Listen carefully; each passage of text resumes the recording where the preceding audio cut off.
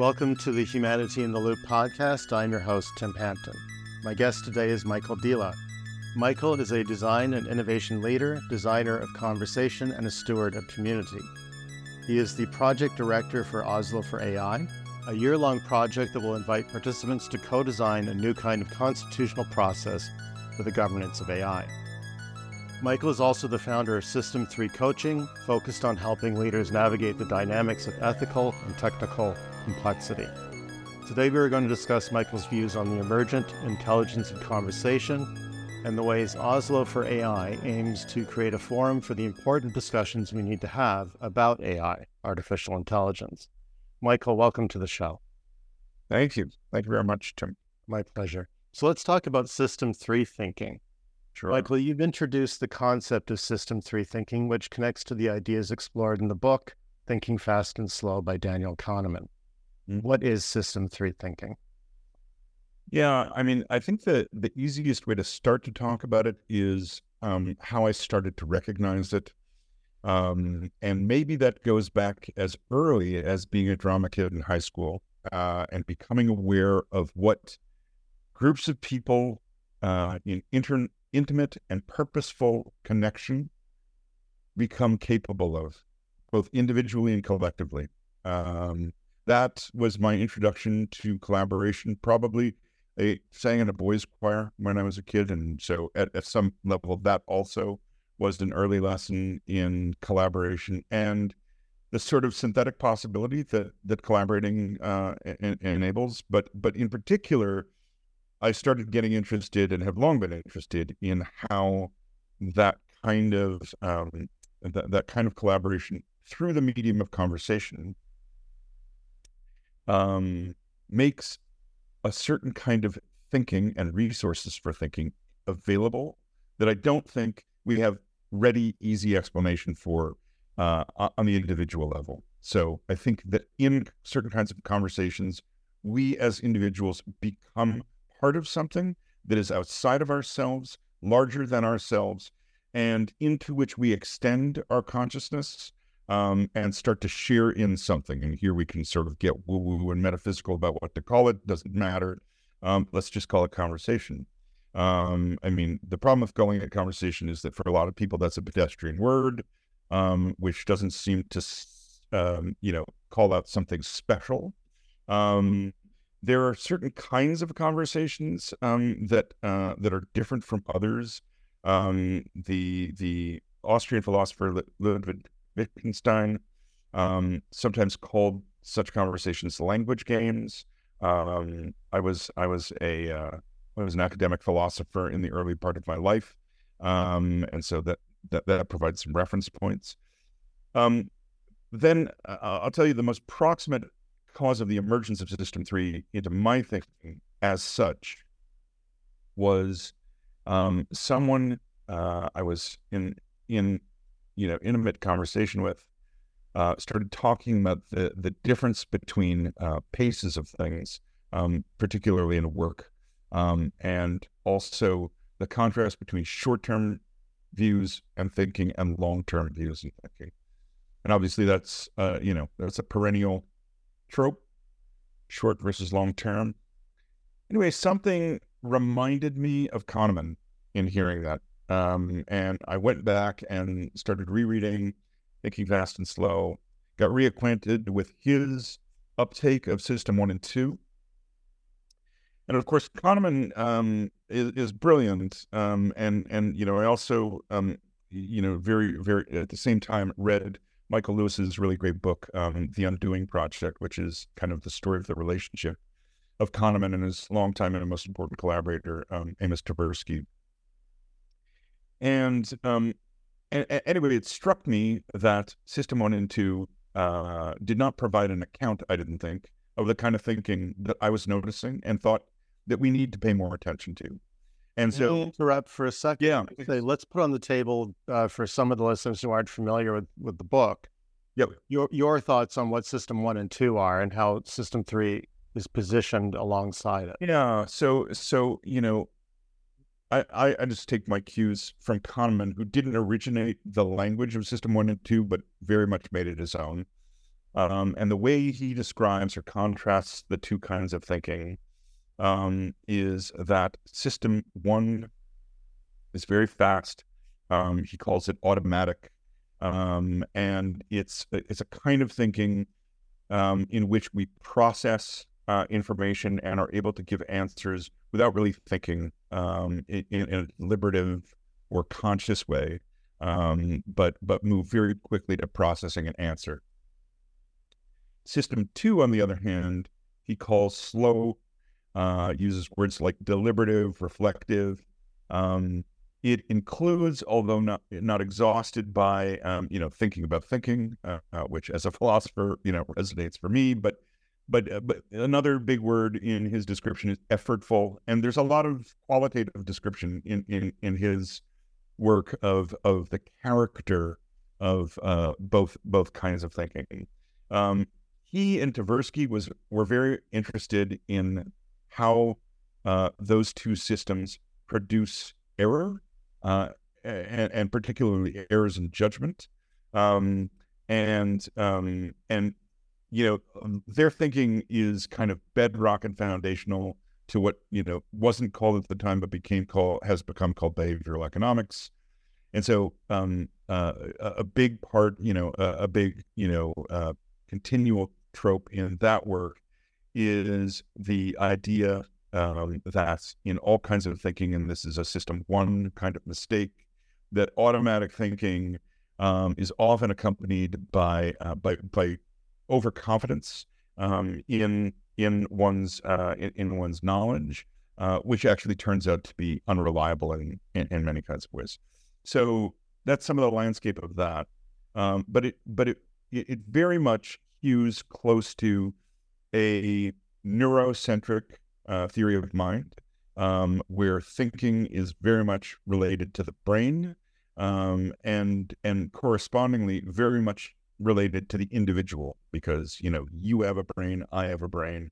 If that's where our minds are, then we have necessarily different minds.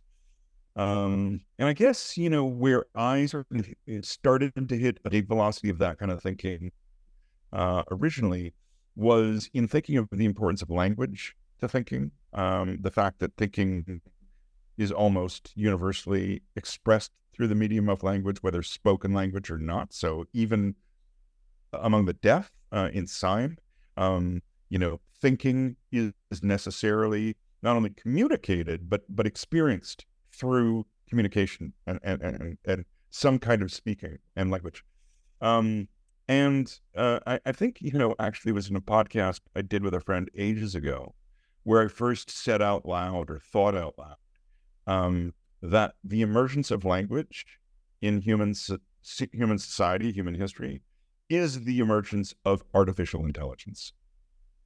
Artificial in the sense of intelligence that's enabled by an artifactual structure, right? Mm-hmm. Again, language outside of our bodies, externalized and embodied outside of the brain. Right. And importantly, not just expressive or descriptive of inner states, right? But establishing a medium through which we can share across minds, across consciousness, firstly common knowledge, right? I mean, the things we are all seeing and participating in and understanding.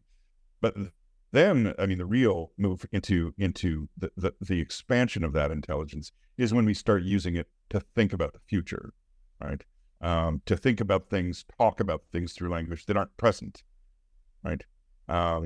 And if you think about just what I just described, using language to talk about things that aren't present in our experience, then how could that safely be a report from an internal state, right?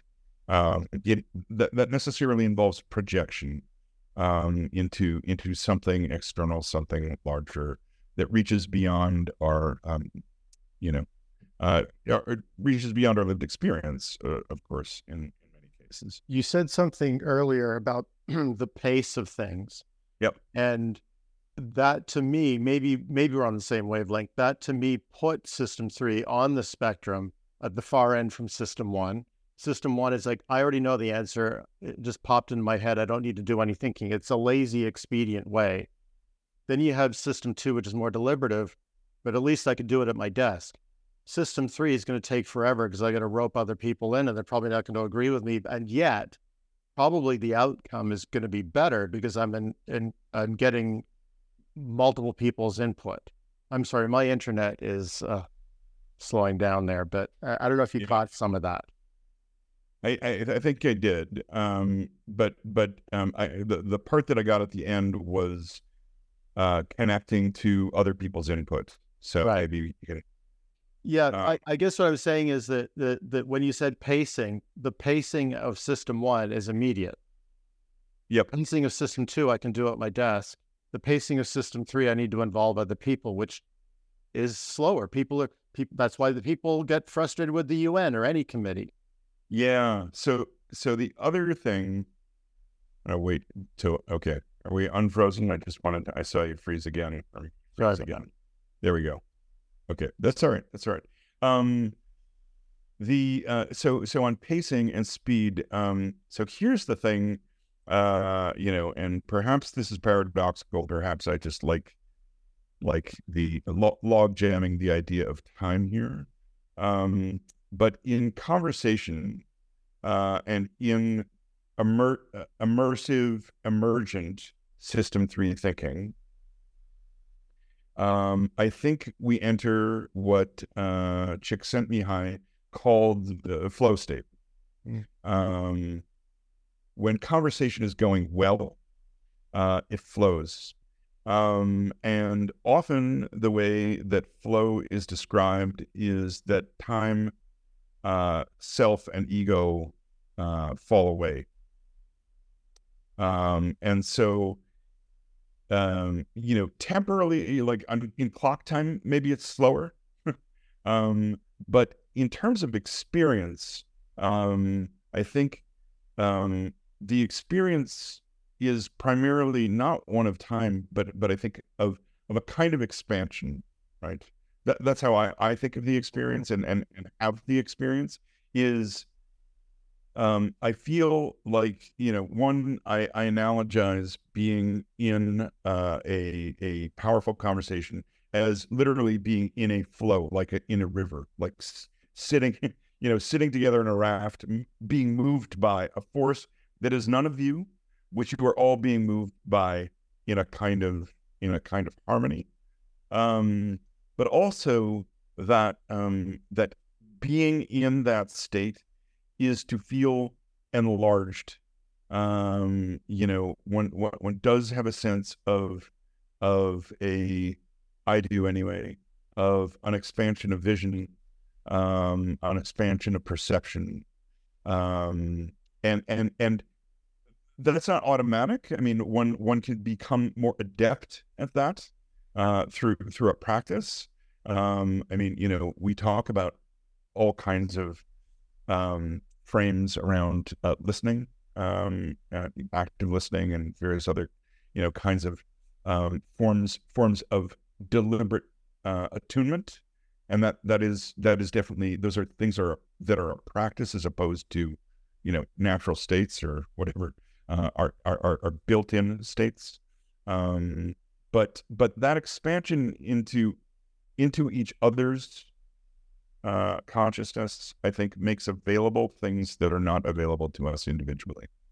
So you mentioned flow, and one realm where flow often occurs is when we're playing games. Time can fly. Yep. And it's also a structured format Yep. of how you spend time. How do games prepare us for system 3 thinking? Yeah. So I think that games just are system 3. They just are a system 3 type activity. I think, if we're getting, if we wanted to get anthropological here, I think that's why we have games, to train us in system 3 thinking.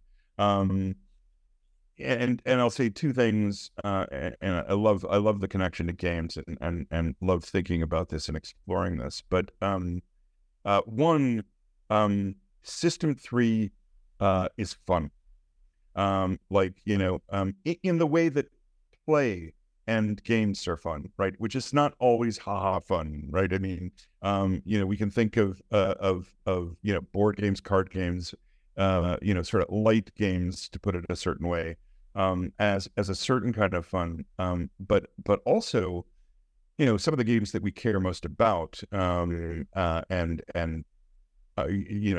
the most immersive in play, are hard. So think of any athletic team sport, and you have a model for, of course, rigorous, vigorous play, and the fun of that. The fun of that, is experienced and expressed in a bunch of ways. I've done a lot of thinking. I'm not a super sporto guy, and I'm not super literate in sport, but I've done a lot of reflecting on why soccer or football, as the Europeans call it, or everyone else calls it, is called the beautiful game. And there is something I think, in being in the game that generates an aesthetic, not the aesthetic of the spectacle, although that is another thing. But I think it is to be inside of and to make together a beautiful world, a beautiful model of the world. And I think that's what games, again, make possible for us.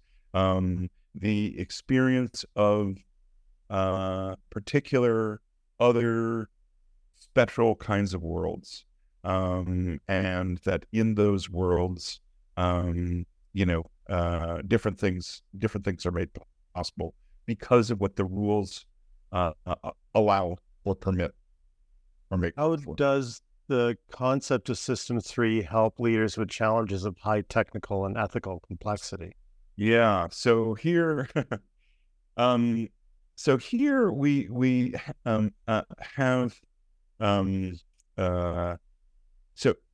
so let me parse two questions there. One is, how can it be helpful to leaders or teams in doing work that has high ethical and technical complexity? And so how is it useful?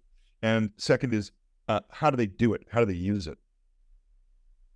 So, I mean, how it's useful is System 3, because it makes a collective resource that is very dynamic and expansive available. System 3 is made for navigating complexity. And I mean, literally, like, I'm not so interested, and really not so interested in evolutionary explanation. So like, let's not get hung up on the what it's built for in some, again, sort of evolutionary anthropological sense. But my hypothesis in sort of articulating System 3 is that we need System 3 in order to navigate complexity together. And that is partly an explanation for why, by and large, our negotiating with complexity doesn't go so well, because we're not in System 3. We're not accessing System 3. And that gets to the how.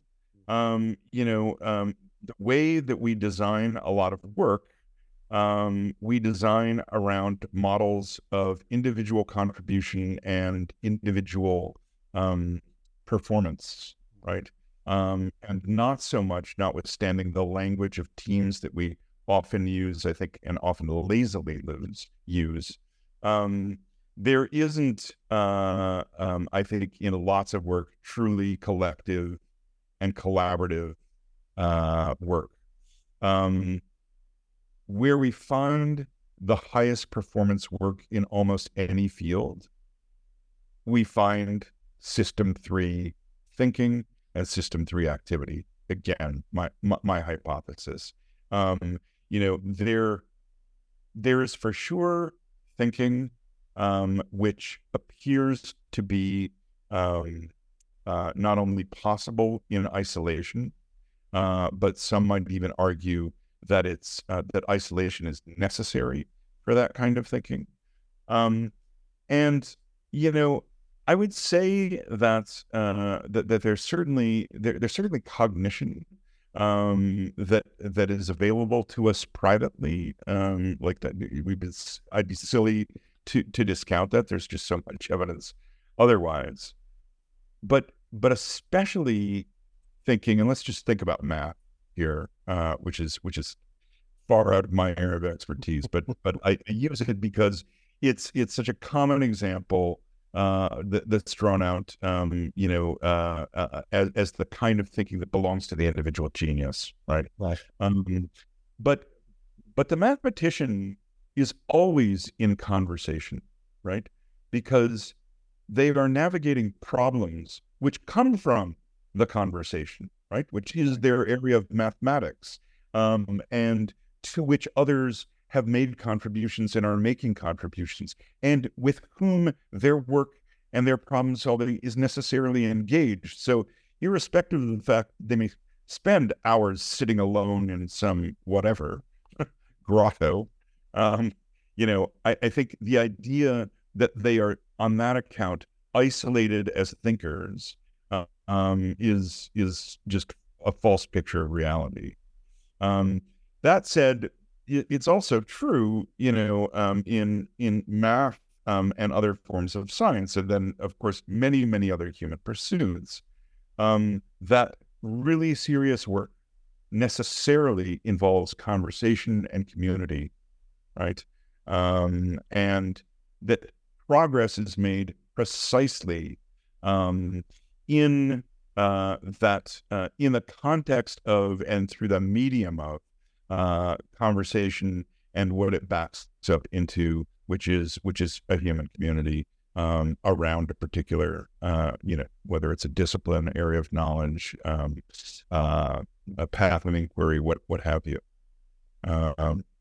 One of my favorite examples of the dramatization of this is a documentary on particle physics, which I'm sure to lots of people just sounds like they want to run out and start watching that right now. Right. Even finish listening to this podcast. Yeah. Please stay. Yeah. Walk, don't run. So there's a film called Particle Fever, and it was a documentary made of over a period, I think about a year and a half, maybe a couple of years, that documented the work of teams who were doing and preparing to run the very first experiments at the Large Hadron Collider at CERN. And the film does an amazing job at dramatizing a whole number of things, but for me, I watched that film and it may as well have flashing System 3, captions throughout, right? And one of the things that distracts us from this, especially in the case of CERN, is this massive piece of apparatus, right? That is the world's largest collider, super collider. It's such a fascinating piece of machinery. It's so complex, and anyone could be forgiven for thinking that the machine is what we're all here for. But in fact, it's exactly the reverse. The machine is here for us. The machine exists to enable progress in certain collective community conversation, right?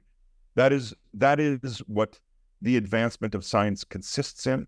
And this is an instrument in facilitating that conversation. Likewise, that gives us a lens into thinking about the role of machines, particularly, as we start to talk about the possibility of intelligent machines, whatever that might mean. And here, I think the really interesting thing is, and this has been a conversation for at least 100 years, about how machines that think, as the phrase has, that was how Turing put it, um, uh, how those machines would be different from the other kinds of machines that we made. And then the question that doesn't occur actually till much more recently, certainly was no part of Turing's thinking, but what would our relationship to such machines be, right? And I think actually that's a really fertile and interesting and under discussed area in the current technology conversation about the emergence of various new forms of what people hope might be machine intelligence. That's a perfect segue. So let's talk about Oslo for AI, Sure. which is reckoning with these issues. Yeah. Speaking of Daniel Kahneman, today I stumbled across a 2021 Guardian article which quotes him saying, "Clearly AI is going to win. How people are going to adjust is a fascinating problem." So the Oslo for AI project, to me, strikes me as a reaction to this fascinating problem, or dare I say opportunity. What are the goals of the project? Yeah. So I think goal one is to create, the phrase that I've been using around the project is that it hopes to introduce new possibilities for participation here in the context of AI. So I think that most of us are not truly participants in the conversation. What most of us are is bystanders and receivers of information. That information is very narrativized. There are a couple of dominant narratives. This is a well-rehearsed thought here, so hardly my own. The doom narrative and the exuberant optimist narrative. Both of those, as all extreme narratives are, I think naive and wrong in a bunch of ways. And beyond that, especially for people who are, again, bystanders and receivers rather than participants, those, someone I know, John Hagel, made a contrast between narratives and stories, and the way he makes that contrast, fundamentally, I'll butcher a little bit his eloquence, but fundamentally, for the purposes of this conversation, is a narrative is a thing in which we are participants. We can imagine ourselves as participants, as having a role. A story is about something that happens to others that we can only be onlookers to. And right now, we are, most of us, caught in the story of AI rather than a narrative that we have a way into. And the ways in which participation is available to us primarily are not in the conversation so much as in the use of some of the early products of AI. And for sure, some of these are super interesting and compelling, right? I mean, whatever their status on any scale of intelligence is, there's no way around the fact that what these programs, computer programs, which is, at the end of the day, what they are, do, right? And here's another dynamic, I think, in where many of us sit relative to how we think about what these things are, and therefore our relationship to them, which is that, let's just pick ChatGPT and Midjourney as examples. Both of these things do magic tricks. And here's what I mean by that. Both of those things are determinate systems, right? They're highly explainable, not in the sense that they don't involve black boxes, because in both cases they do, but insofar as how they work, which is to say, they run on code that humans have written, that run on machines that humans have made, that are made of things that we understand, so on. Right there is a system, a determinate system that makes up what these things are made of and how they work. And we give them inputs, right? We ordinary folk now are able to access these incredibly powerful systems. We give them inputs, and then, to use a phrase of the brother of Robert Oppenheimer, Frank Oppenheimer, and then something wonderful happens. We feed ChatGPT a simple prompt, and in an instant, this response, right? And what appears to be the product of thought, the product of deliberation, a response to us, right? And so we're drawn into a relationship, right? And this the chat interface invites this as well. We've been invited into the interaction construct of a relationship, right? A thing, a someone, something that we're interacting with, and of course, we already have the template in our heads from chat interfaces like Siri and Alexa that have been personified, and even though ChatGPT doesn't have a name, we still, have started to treat it not as if it were a person, but as if it were something more than just a computer program. Yeah, it has a personality. Yeah.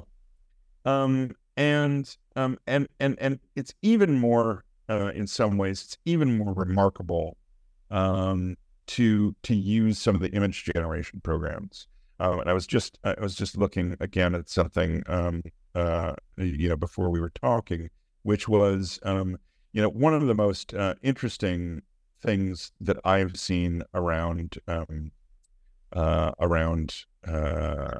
image generation, which is the New York Times Magazine ran an opinion piece with a filmmaker who had used, I'm pretty sure it was Midjourney, had used it to imagine what if Yarodowski, who famously, the filmmaker, famously imagined making the first film of Dune, which was in fact never made, but created an incredible library of artwork and thinking around it.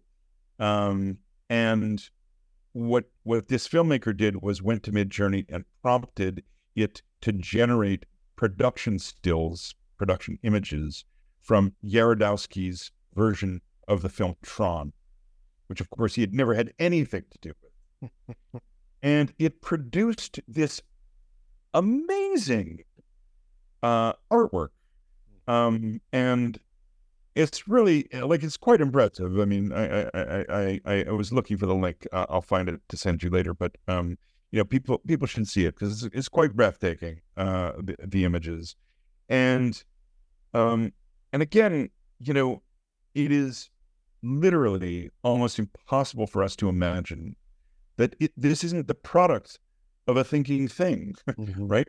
I mean, how else can we explain something that came out of nothing? That came out of nothing more than our words, and yet we can explain it, right?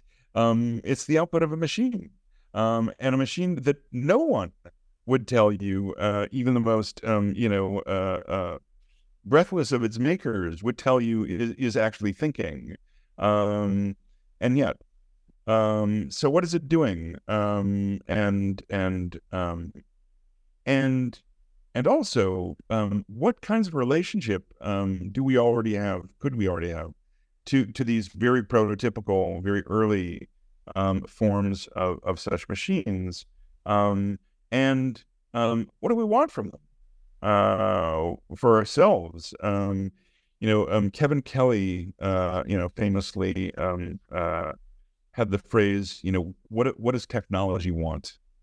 And I think we're in a dynamic with the emerging technologies of AI, particularly the ones that invite our interaction, and many don't. many run in the background without our awareness, but the kinds in which our interaction is, what's on offer, what does it want from us? What do we want from it? How are we figuring this out? And it's fascinating terrain. I think what what there is to be concerned about, and I'm not on board with people, and whether this is people's reasonable fears or no, I just don't share them. I don't fear killer robots. I don't fear intelligences that get the idea. Oh, maybe we'd all be better off without these humans. Although, perhaps they would be involved in planetary thinking on that account. But I do think that we already have lots of evidence that when humans invent new technologies, we sometimes often use them to do awful things. Yes. To our fellows, and this is powerful technology, and I think digital ubiquitous, pervasive digital technology has introduced technologies of control, technologies of exploitation that are unprecedented in both their power and their reach. And we have all willingly walked into a machine and now live in a fully technologized environment that is, I think, quite literally inescapable for most of us. And yet, I don't think we're powerless to choose how we live inside and how we live with that reality.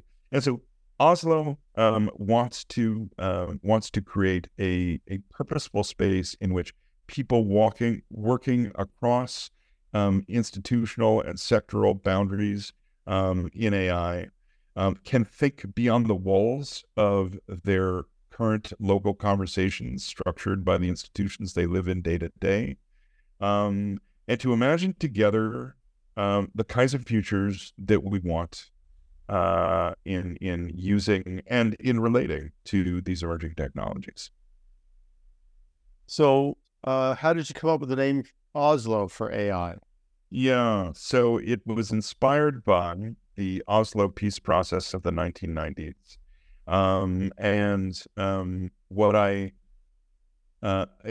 My route into that was through a 2021 film called Oslo, which was made after a play of the same name. And the film dramatizes the way in which the Oslo process was insinuated into a larger peace effort that was being brokered at the time by the Clinton White House. It was the first time that the Prime Minister of Israel and the chairman of the PLO were ostensibly going to be involved in direct negotiations. The very existence of that conversation, introduced like at least the de facto acknowledgement of each other's, at some sense, some kind of baseline legitimacy. So that was a very big and important thing. But I think in the judgment of these two Norwegians, a husband and wife, the woman who was a diplomat in the Norwegian government, and the man, a leader in a peace building think tank, believed that the negotiations weren't actually going well, and in fact that they would fail, and that there was too much at stake to allow that to happen. And they had some different ideas about how to go about doing peace negotiations, and they very surreptitiously introduced the possibility of an alternate process running in parallel to the official visible process. And the two things that were important about that alternative process were that it was small and away from the big out front main stage and institutionally bound conversation that was the state of the larger public peace negotiation. And that immersive, intimate, and intentional participation were the requirements. The film dramatizes very well the idea that that part of the process, part of the design of the process, was to lock people in a room while they negotiated, and only come out for meals and relaxation. But that when they came out, they had to be social. They had, in the phrase of the film, they had to be friends. And so very much at the heart of that was relationship building, as a necessary ally to the work of thinking that was that was the most visible part of the activity of the peace negotiations in that process. But I think that those were not two things, right? That they were one thing, that they were one design. And that kind of design is the kind of design I'm interested in using in the Oslo for AI activity, which will be constituted in the main by a set of small retreats, nine in all, for 8 to 12 people at a time, with only a couple of facilitators, and which will last for 3 full days, in which those people will be together remote in some remote place, and to spend all of their time together, not just working time, but playing time, relaxing time. And the intent of that is to make available to them individually and collectively a kind of cognitive capacity that isn't available to them day to day in their work, and therefore creates affordances for thinking new things. So an embodiment of System 3 thinking. Yeah, very much so. Very much so. Yeah. Who is invited, and what are the main activities and objectives for these events?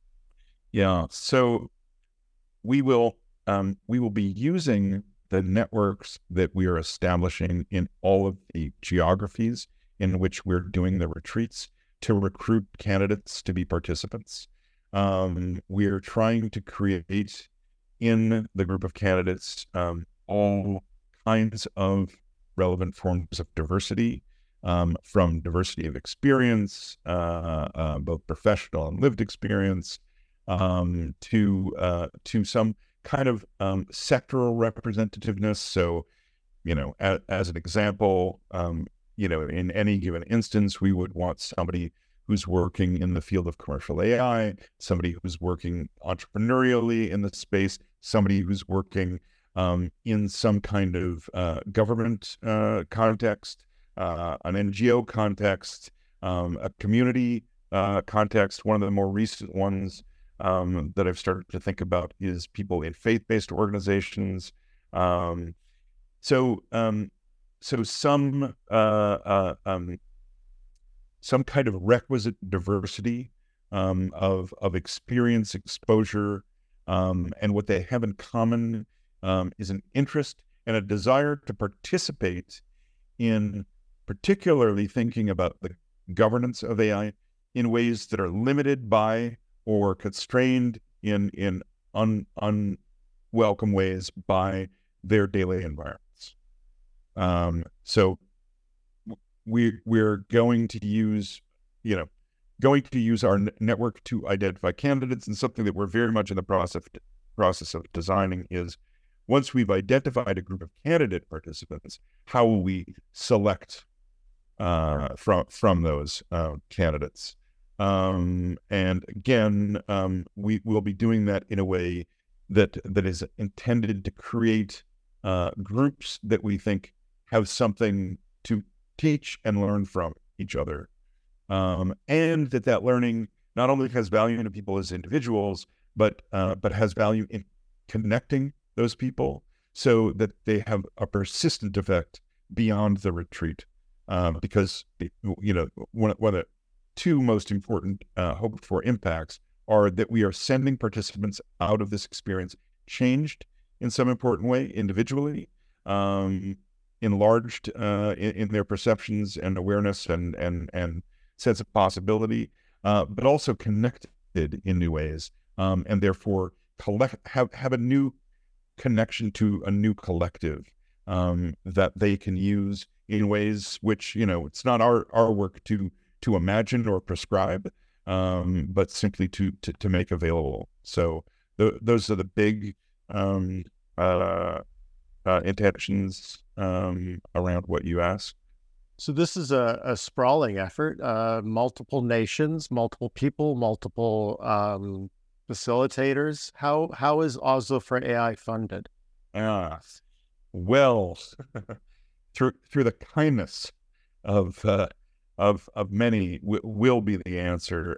So right now, just before Christmas, I set an initial, small fundraising goal to raise $75,000, which very well economized can see the project through its first quarter and a bit. So I think I can run all of the designed activities, the planned activities through April on that initial amount. And I set out to do, what I described as a friends, family, and angels round. I've raised money from investors before, doing commercial startups. This is not commercial, so it's a philanthropic effort. And so initially I've been going hand to hand to people, close to me in my networks, and have been making really two kinds of asks. One, for people with capacity to make contributions of about $5,000. And I've had a number of those so far. And then also a monthly donation structure where people can contribute some regular monthly amount for the entire year. And so at the moment, that's the current approach to funding. That's not sufficient. I think we're going to have to raise certainly another 500K beyond that. And depending on how the scope we're working on evolves, maybe more like 750. So that's a little bit in flux. And that's money that I intend to raise from major funders and major philanthropic funders. The good news is that the funding environment for this kind of project is more favorable than it's ever been. There's obviously enormous public and philanthropic interest in AI technology and its impact on people and society.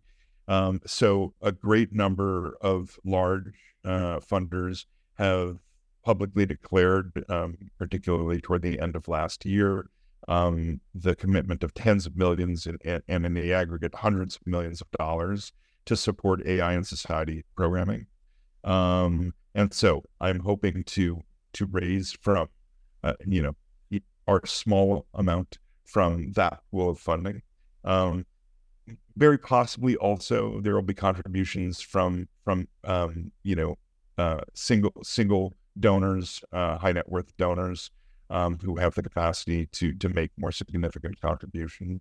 I really, in the first raising that I did, I really did want to use that fundraising effort also to build community and commitment, because this isn't investment in me or even in the individuals who will be the producers in some sense of the opportunity of AI, but supportive of this kind of participation that I think we should all want more of, right? So I see this as a way to contribute to the building of more democratic, more inclusive, more diverse kinds of participation in the sphere. So that's what I hope to engage people in investing in. And so lots of work to do on that front, miles to go before we sleep, but we've made a good start. So one possible outcome of these meetings is a stronger sense of how to successfully organize a forum for this purpose. Right. Given the broad interest in wrestling with the issues that AI raises, have you considered models like franchising? I use that in air quotes, Right. like similar to the way that TEDx is a cookie cutter of the TED conference. Right. Would you allow organizations to hold their own events in the same mold to broaden your impact? Yeah, so for sure, part of what we think we're up to here is developing an approach which we want to have an open sourcey kind of attitude about. So, part of the philanthropic, approach to support has the intent that how we do this is part of is part of what the project generates as an outcome, and that we make that process and those designs and those approaches available to all to use and to adapt as they see fit. So I have been lucky to be a part of a number of such kind of open sourcey efforts. Most notably, my friend Alex Osterwalder, who created the business model canvas, and from the beginning wanted to be very open and non-proprietary about the core technology. And the core technology, the business model canvas, as it has long been called, first of all, has been copied and adapted in many, many kinds of ways. It's quite incredible how it's proliferated. And it's a really, at the end, it's a really powerful design structure.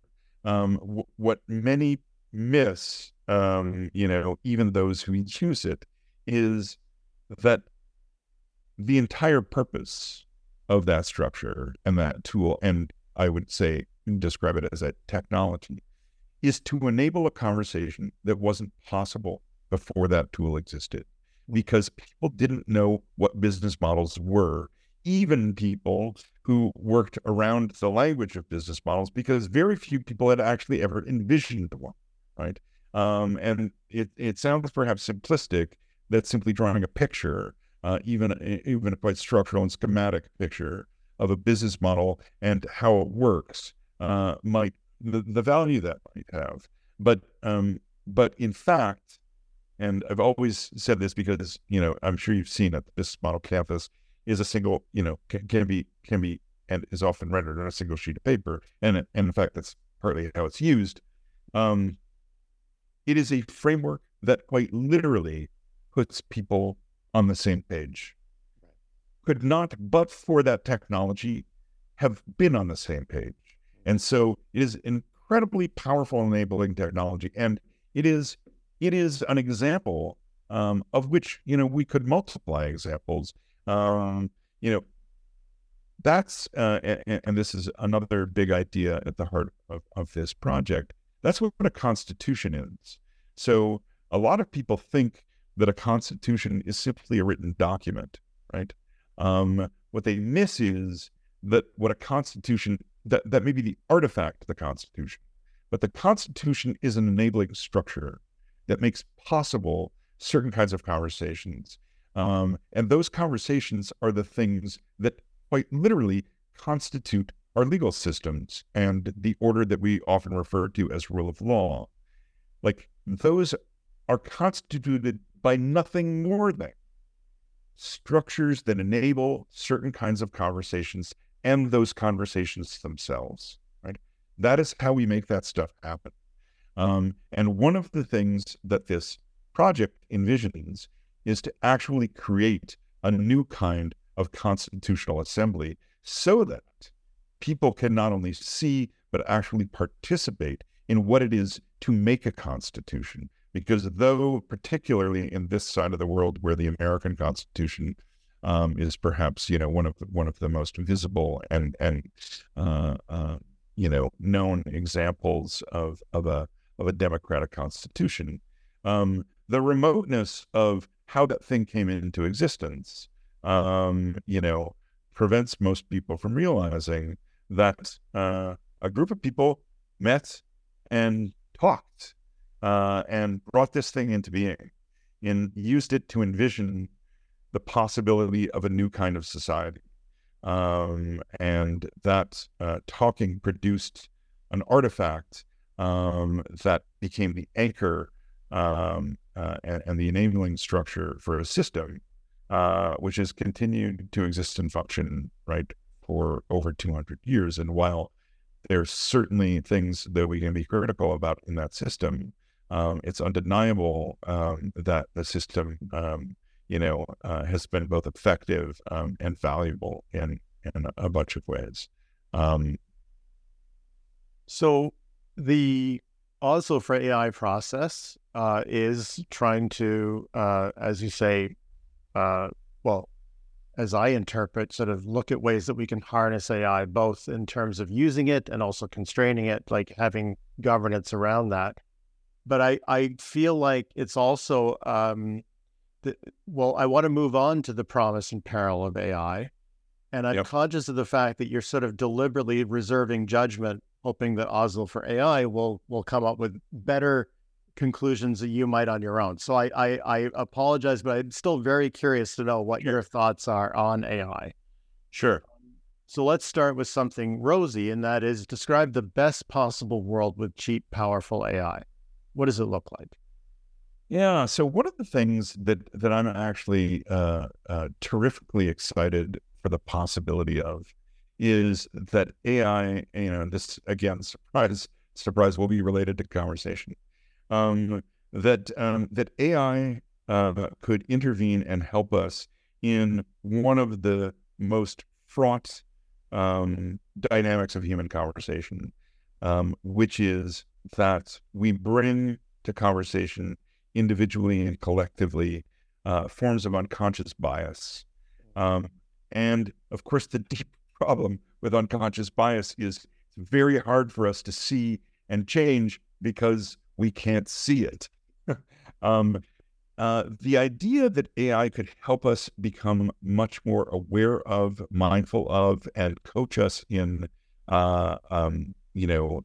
new behaviors around challenging and overcoming our bias is something really exciting. And in fact, one of the ways in which this project started was that I spent much of 2022 working on a venture concept to build an AI that did or started to work on the problem of doing just that. It was the idea at the heart of it was something that I called our teacher, and the idea is that it would listen to and eventually learn to participate in our conversations and be able to observe to us individually and collectively where we were going wrong in terms of being misguided by our biases. So I think a world in which, and to sort of state it most boldly, I rather than imagine that AI, for example, is just the latest and potentially worst and most damaging weapon in the arsenal of white supremacy, would like to imagine and can imagine a future in which, in fact, machine intelligence becomes a powerful ally in dismantling architectures of dominance and oppression. So I find that fascinating and exciting and possible. Mm-hmm. On the other hand, let's go to the other hand. Human history is a drumbeat of new technologies that both threaten livelihoods and create new opportunities. Yep. AI feels very different, though. Technologies like the tractor and the loom only put one profession at risk at a time. AI seems to threaten all professions, including those of people who are often thought as invulnerable, like doctors, lawyers, engineers, accountants. Is there a reason for alarm? Yeah, so for sure there is. So, and people have been sounding the alarm for some time in the form of, certainly there have been conversations, at least for the last 10 years, that these technologies were going to cause massive unemployment and the obsolescence of all kinds of human labor. So, on the one hand, we're ways away from, the full scope and scale of that effect, I think.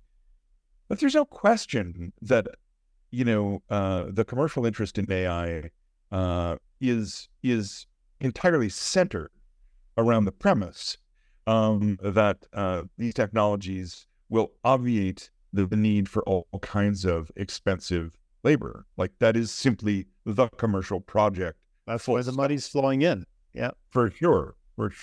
And when I heard somebody from IBM who was convening a panel at Davos talk about, the commercial promise of AI in terms of trillions of dollars of productivity gains, was the phrase. Well, I leave it to reader what product. Where does that trillion come from? Well, yeah, and what we can use as a basis for inference is the size of that, and if any part of that, and of course almost all of that, is the envisioning of obsolescing expensive forms of human labor. Trillions, last I checked, big number. We're in big number territory. So that is, that is already happening. And, while I'm not, on the inevitability train of all kinds of, things about AI that people seem to like, so I'm not at all on the train of the inevitability of superintelligence, whatever, in fact, that might mean. A very imprecise term anyway. But for sure, I think that this is going to affect particularly work in ways that are unprecedented in their scope and scale. That is a given. And that is, the thing that I think is going to be really, really shocking. And maybe COVID, in a certain kind of way, it gives us some basis for anticipating the shock of this experience. Is the speed of the proliferation of this technology is incredible, and the effects are going to be felt really fast. So they will go from experiences on the margins to massive, I think, experiences across everyone's lives, in just the way that COVID went from like a flu that we were all vaguely worried about, skeptical of, to really the world is closing for business and all kinds of other things, right? I mean, like, that was shocking. Yeah. But we all know now that that's a thing that could happen. And many of us expect that, whether pandemic or some other thing, that kind of event is going to happen again. So that's troubling for sure. So, last question. This has been a great conversation, Michael. Thank you. You mentioned superintelligence, but there's this term super alignment as well. Yep.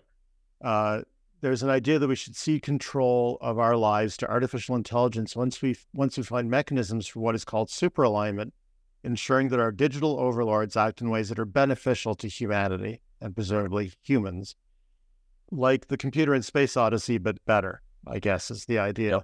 Yep. What are your thoughts on this? Yeah. So I think trying to think of a way of responding to it that doesn't sound dismissive. I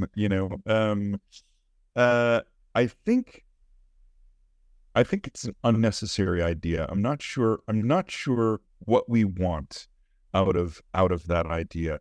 Here's the thing that we already, I think, very dangerously placed our trust in, which I think is, though it may not seem to people immediately, I think it is a direct analog. I think we made this mistake with the machine that we call democracy. I think that we thought that building a rational legal order through which to govern society, we could build a system that generated automatically and progressively the goods of promised by the democratic values. And I think particularly the last 20 years, but, backing up from there, there's lots of other evidence. We were silly to place our trust in the automata of those structures. Those structures are virtuous when they are rigorously engaged with by their human makers and human participants. So not just pulling a lever every 4 years. 100%. And not just presided over by elite overlords, analogous to the overlords of that run a factory floor, right? So the idea that somehow we will build a technology that we can trust so absolutely that it could be a proxy, and finally the ultimate realization of the embodiment of our common weal, as English political thought used to have it. I think it's fantastical, and I don't think it's necessary, and I certainly don't think it's interesting. I don't think it will ever. The other idea is it tends, I think, inevitably to a certain kind of reductionism. Firstly, technologically, it's reductive because it requires to operate reducing all kinds of things to computational frameworks. And I think that's just a fool's errand from the beginning.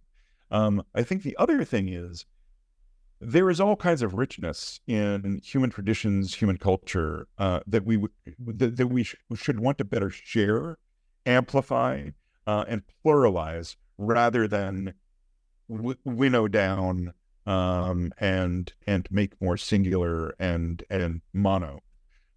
So I betray myself as a cosmopolitan here, living in Toronto much of the time, as I know you do. I feel that I don't live in a perfect kind of city, but in a cosmopolitan city, the kind of city that I think has the most promise. And I think that's a model that's the kind of model we should have in our heads for the future of all kinds of governance, that kind of pluralism, that kind of diversity, that kind of multiculturalism, that kind of mosaic, right? I mean, that great Canadian contribution to the imagination of a political reality that is a mosaic that doesn't break or melt down the richness of the diversity of human culture, but creates a unity, a beautiful unity of the pieces. It's an idea, again, notwithstanding the melting pot attribution of the United States, the U.S. motto, e pluribus unum, out of many one.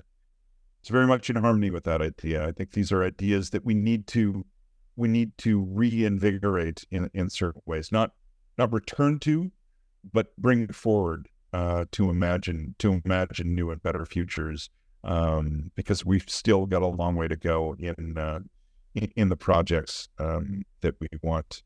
But I believe that if we want to, and if we make it possible for people to more broadly participate in creating the terms of the futures that we might live inside, and we have a much better chance of using these powerful new technologies to help us make progress together.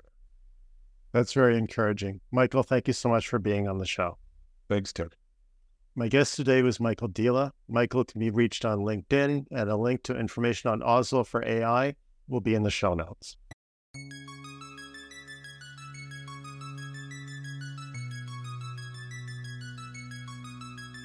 Thanks for listening to the Humanity in the Loop podcast.